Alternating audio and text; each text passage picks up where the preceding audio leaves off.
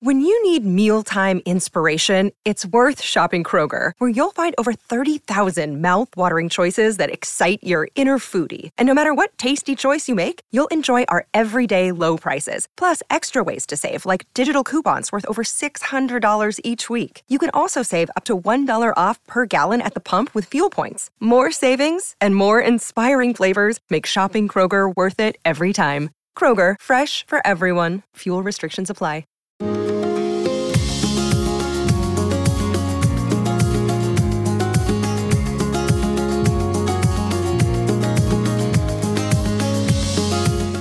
You are listening to the Thoughts from a Page podcast, which is a member of the Evergreen Podcasts Network. My name is Cindy Burnett, and I love to talk about books with anyone and everyone. While listening to my podcast, you will hear author interviews, behind-the-scenes conversations about various aspects of the publishing world, theme discussions with other book lovers, and more. For more book recommendations and a complete list of all of my interviews, check out my website, thoughtsfromapage.com, and follow me on Facebook and Instagram at Thoughts From a Page. In 2022, I would love for you to join my Patreon group. I offer at least 3 bonus episodes a month. There's a Facebook group where everybody that's on Facebook chats books, and we are currently reading advanced copies of books and chatting with the authors pre-publication. I recently added another early read. For April, we will be reading Linwood Barclay's new fabulous thriller, Take Your Breath Away, and meeting with him on Zoom. I am in the process of scheduling several more. Thanks to those that already participate, and I hope you will consider joining us. Today, I am speaking with Azar Nafisi about Read Dangerously. Azar is the author of the multi-award-winning New York Times bestseller Reading Lolita in Tehran, as well as Things I've Been Silent About, The Republic of Imagination, and That Other World. Formerly a fellow at Johns Hopkins University's Foreign Policy Institute, she has taught at Oxford and several universities in Tehran. She lives in Washington, D.C. I hope you enjoy our conversation. I'm Allison Holland, host of the Kennedy Dynasty podcast. Equipped with a microphone and a long-term fascination of the Kennedy family, I am joined by an incredible cast of experts, friends, and guests to take you on a fun, relaxed, yet informative journey through history and pop culture. From book references to fashion to philanthropy to our modern expectations of the presidency itself, you'll see that there is so much more to Kennedy than just JFK or conspiracy theories. Join me for the Kennedy Dynasty podcast. Welcome, Azar. How are you today? Fine. Thank you, Cindy. Hope all is well with you. All is well with me, and I hope all is well with you also. Thank you. Yes. Well, I'm really looking forward to talking about your book. It's very thought-provoking and very relevant for the world we're living in. So why don't we start with you just giving a quick summary of Read Dangerously for those that won't have read it yet? Well, I had been for a few years really worried at the direction this country was going, and especially the polarization where no one wanted to hear or listen to others. And so I kept thinking that I want to write about this because the only way I could come to terms with the current situation and come to terms with my anxieties about where we are going was to write. And I didn't want to write just simple essays. I wanted something more intimate. And to make a long story short, I first started by writing to the authors I had chosen, but that looked a little artificial. And I was telling my friend about it, and she told me, why don't you write a third person? And all of a sudden, a light went in my head, and I thought, my father and I had been conversing and writing letters to one another about everything and anything, from very personal matters to the state of the world, to the books we read, to ideas and imagination. So I chose 5 letters, each of them focused on certain books, and I tried to show how in times like this, fiction becomes so important and essential to our lives. Well, first, I thought it was really beautiful, your introduction, where you talk about you and your father writing letters to each other always before he passed. Yes. So it made sense that this book was then in letters. So I thought that was wonderful. Thank you. Yes, the first time he wrote me a letter was when I couldn't read. I was 4 years old, and he created a diary just for me, in which he addressed me, and he told me about both the things that gave him joy and things that made him anxious about future. And then I wrote to him when he was studying in America, and I was only 6 years old. And he was the one who told me stories. And I thought that the time has come to reverse our roles and for me to tell him about my stories, about the books that I have been reading. So then the second thing I was going to say is that I am frequently talking about the importance of fiction and how I feel that it really does make people understand people different than they are or situations different than they are, sometimes a lot better than nonfiction because it's the power of story. And I think if you're walking in somebody else's shoes and you're reading about the stories that they're telling you, you feel like it's something similar to you and you realize, oh, we're not so different, or you understand better where they're coming from. So exactly what you're saying is what I feel like I say all the time. And so I was really happy to come across your book. Yeah, you said it. That is the way I feel as well. And I feel that what we are facing today is not just about one individual like the former president or a group, an organization. It's a mindset, and it's a totalitarian mindset that imposes its own ideology upon diverse group of people and goes for elimination, not understanding, which, as you said, fiction is based on. It's based on understanding and having you walk around in other people's shoes, as you said, in order for us to experience those others as we experience ourselves and connect to them in that way. One of the most important things about fiction that stands up to totalitarian mindsets is that it gives voice to all the characters. It is very democratic. Democracy is part of its structure. In a great novel, you are constantly hearing different voices in relation to one another and sometimes in opposition to one another. A bad writer, like a dictator, imposes his own desires and urges upon the other people, silencing everybody's voice and creating not a dialogue, but a monologue. And to live in a healthy society, we need that democratic aspect of fiction. And in the same way that we need to connect to others, because fiction is about others, or we constantly write about others. We feel deeply about what we write, and part of us is always part of the fiction we write. But at the same time, a good writer tries to go under the skin of every character to become every single character, including the villain. And that is so different from this totalitarian mindset that denies you any voice. Well, you must have found it interesting to write this book, have the publication date set, and then all of a sudden, 9 months ago, 6 months ago, all of this banned book stuff has reared its head again. I just found it so fascinating when I was reading your book because now we're reading all about banned books all over again. It's just crazy. It is crazy, and it is bad kind of crazy. Absolutely.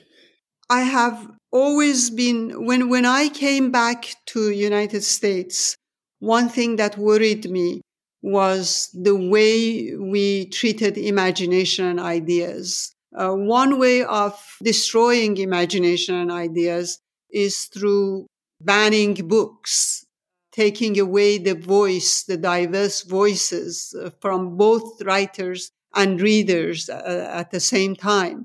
Another way of doing it is becoming indifferent towards books, indifferent towards ideas, indifferent towards imagination. Because imagination, imaginative knowledge is a way of relating to the world, perceiving the world, and changing the world. It is not something that you have at one point and then it goes out of fashion and now you have your iPhone, so you don't need to imagine. It has been with us since the dawn of man, and it will be with us long after we're all gone. So I think when we disregard fiction, disregard stories, we are disregarding part of ourselves, the part that is human and humane. And so it becomes very important in turbulent times like now to go back to stories, to read and reread as much as we can, and to share it with others. I think that's exactly right. Where I struggle is I feel like everything has become so polarized, and the misinformation and the disinformation is everywhere. It's not on one particular side. I think it's everywhere.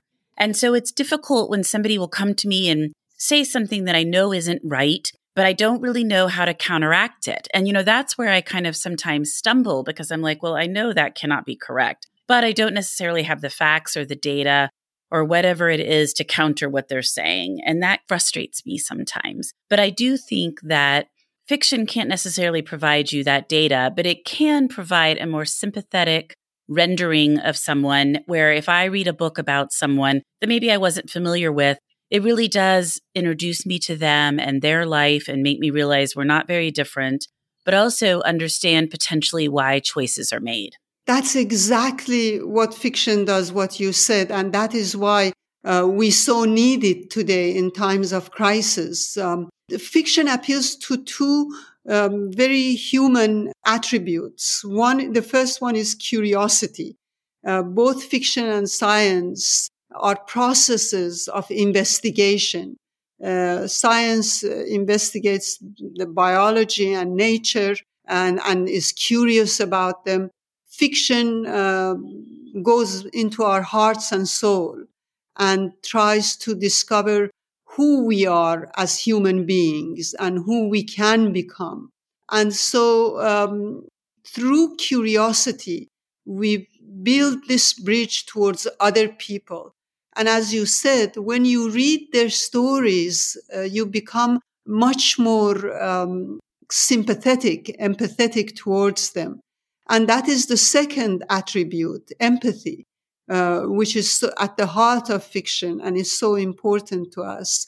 We discover that both in terms of our worst and best attributes, we share them with other people. I think it is not difference that is so surprising. A lot of times we are surprised by this shock of recognition of ourselves within others.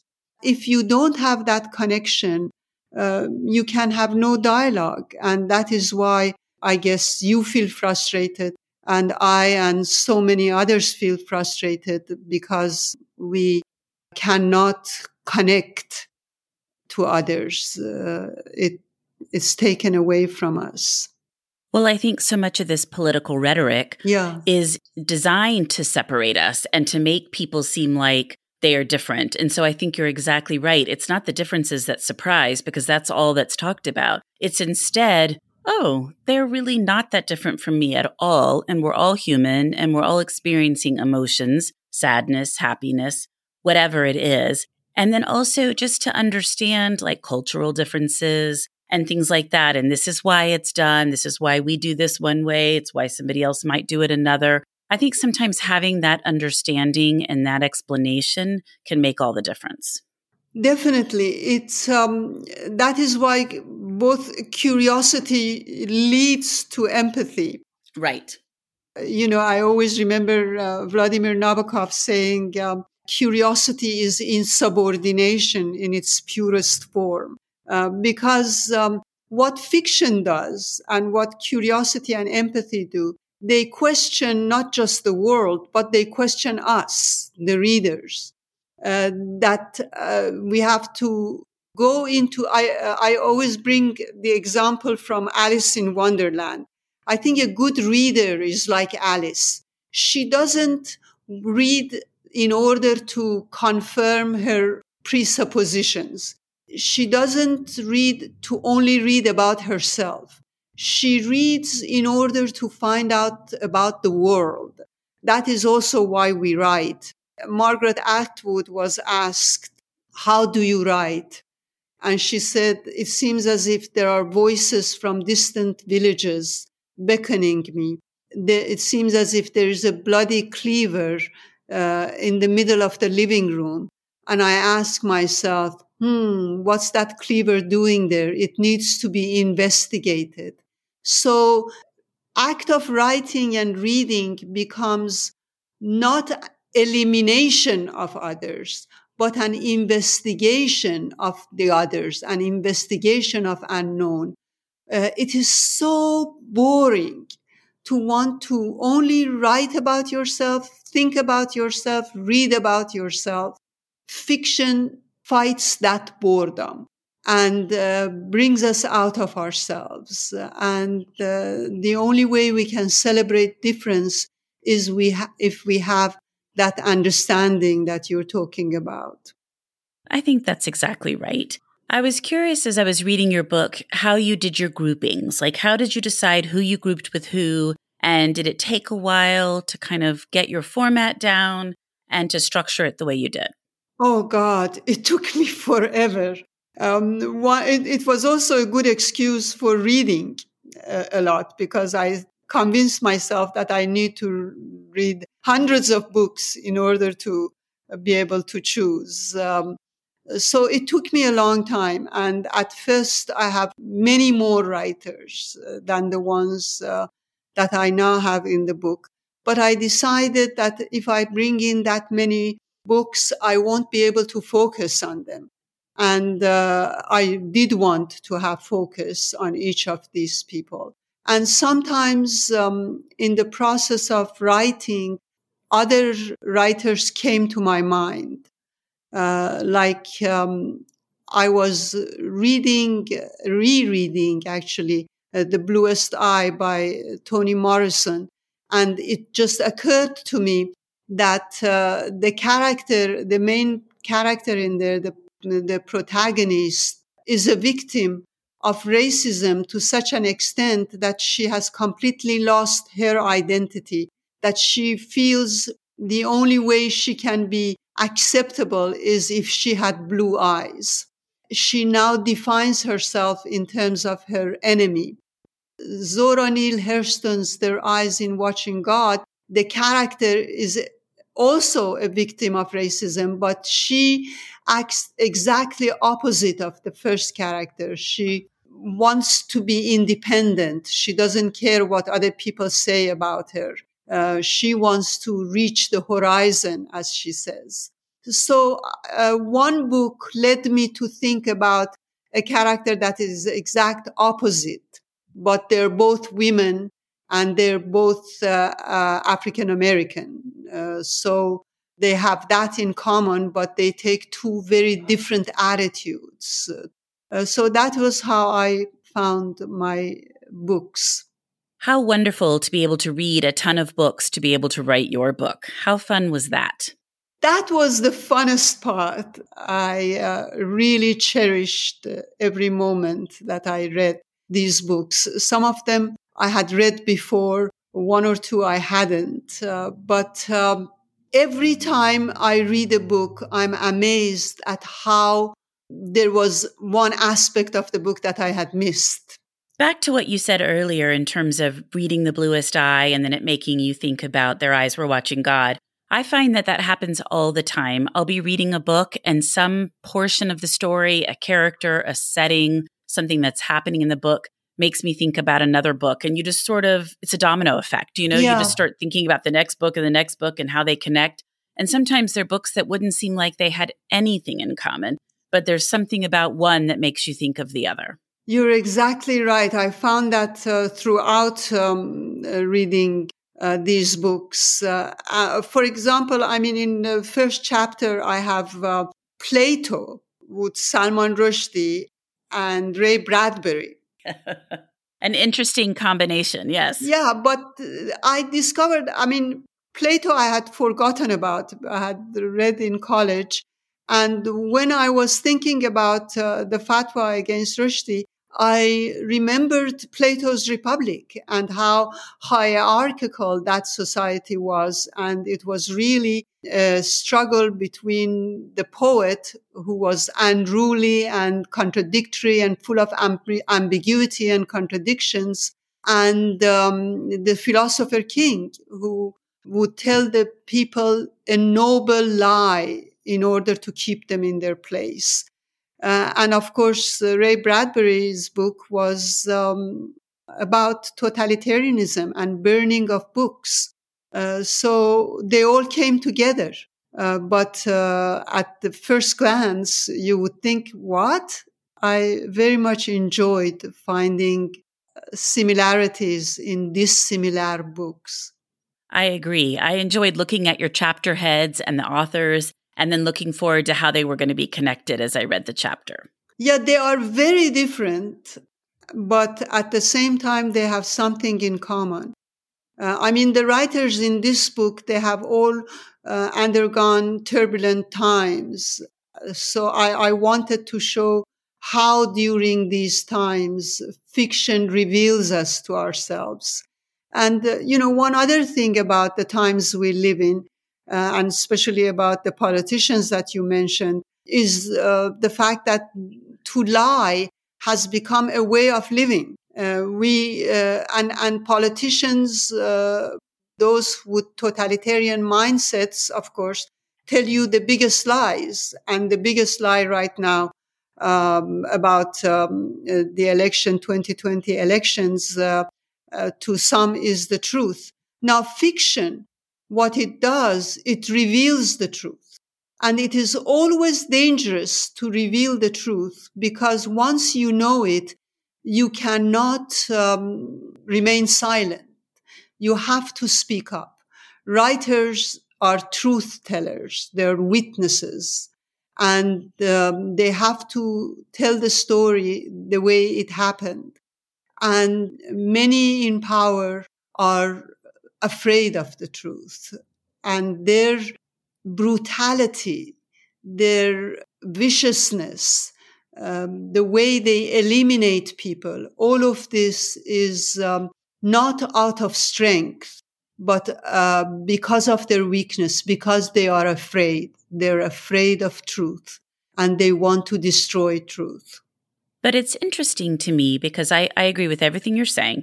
But in many countries that are ruled by a dictator and things are truly locked down and speaking up could cause reprisal and could cause problems, we don't live in a country like that. So It's very frustrating to me when you have these people that are clearly spouting lies, and it's not things that can't be backed up. They're very straightforward and people are still believing them. And that to me is almost more frightening, because they're not having to do it and they're not being held down or worried about their family disappearing or not having food or spending 20 years in prison, whatever is going to happen in some of these other countries. Instead, they're just believing it anyway. And to me, that's almost worse.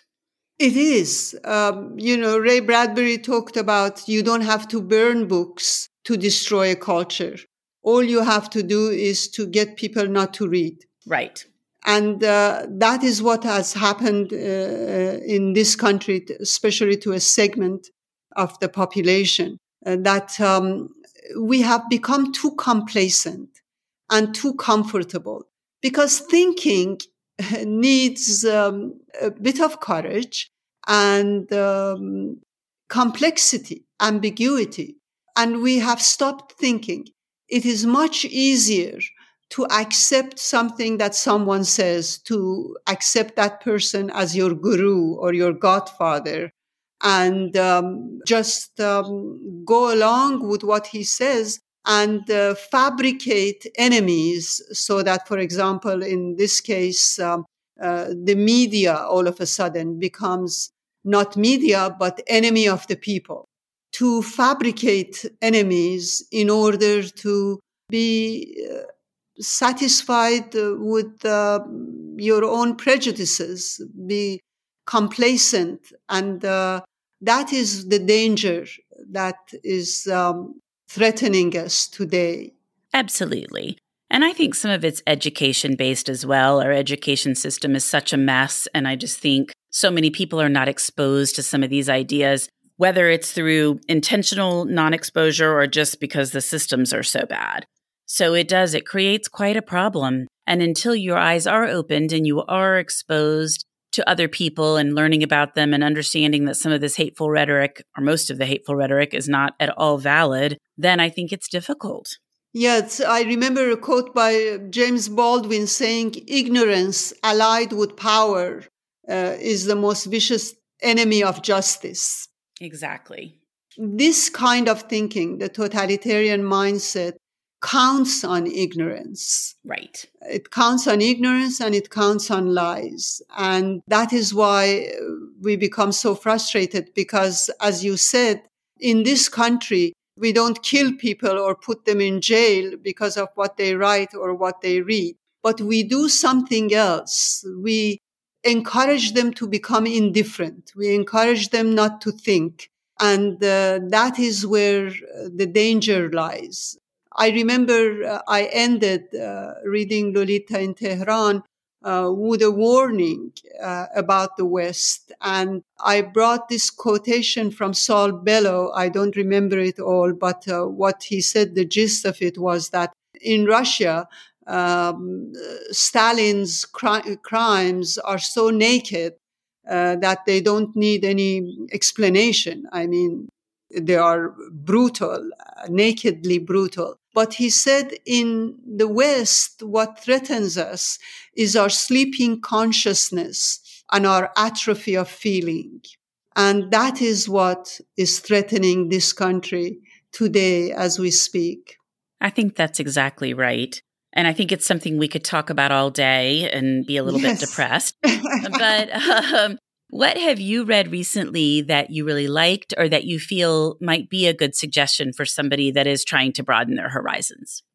I was telling you that I am very promiscuous when it comes to books. I love them all, or at least I love a big chunk of them. And so it's difficult for me to recommend. But I was thinking of this woman writer, Elif Shafak, who's originally from Turkey, but she's based in London. She wrote this marvelous book called 4 Rules of Love, a novel of Rumi. And talking of banning books, I think we should all reread Art Spiegelman's Mouse and Peter Sisse's Nikki and Vera. Nikki and Vera, the subtitle is A Quiet Hero of the Holocaust and the Children He Rescued. Peter Sisse is an amazing writer and illustrator. His books are just simply heartbreakingly beautiful. And recently I reread, after many, many years, Gabriel Garcia Marquez's 100 Years of Solitude, which is a beautiful novel and pertinent to our times. Apart from that, all the books I mention in my books, especially now in my most recent book, I recommend them to everyone. Absolutely. Well, that's a wonderful list. I love James Baldwin, and I was happy to see him show up in your book. Oh, I love him. I'm so in love with him. His writing is just beautiful, and he's just so profound. Yes, he writes with his heart, but he uses his mind so well as well. And I finished Republic of Imagination with an epilogue on James Baldwin, but I felt that my conversation with him has not ended. It has remained unfinished. So this book was partly inspired by reading Baldwin. I wanted to finish our conversation, but I think I still have things to tell him. Well, good. You can get ready for your next book then. Yes. Well, Azar, thank you so much for joining me today in the Thoughts from a Page podcast. Your book was very interesting, definitely made me think, and I hope it will do the same for everyone else. Thank you so much, Cindy. I loved our conversation. Thank you. You know, a lot can happen in 7 minutes, and luckily, That's how long it takes me to tell a story. My name is Aaron Califato, and I'm the creator of 7-Minute Stories. I'm proud to partner with Evergreen Podcasts, and I'd like to invite you to join me on this journey. I'm going to take you on some crazy roller coaster rides using my unique extemporaneous storytelling style, and together, we're going to try to make sense of the world, all through the art of storytelling, and all in approximately 7 minutes. Thank you so much for listening to my podcast. If you like this episode, and I hope you did, please follow me on Instagram at Thoughts From a Page. Consider joining my Patreon group to access bonus content and support the podcast. Tell all of your friends about the show and rate it or subscribe to it wherever you listen to your podcasts. I would really appreciate it. The book discussed in this episode can be purchased at my bookshop storefront, and the link is in the show notes. I hope you'll tune in next time.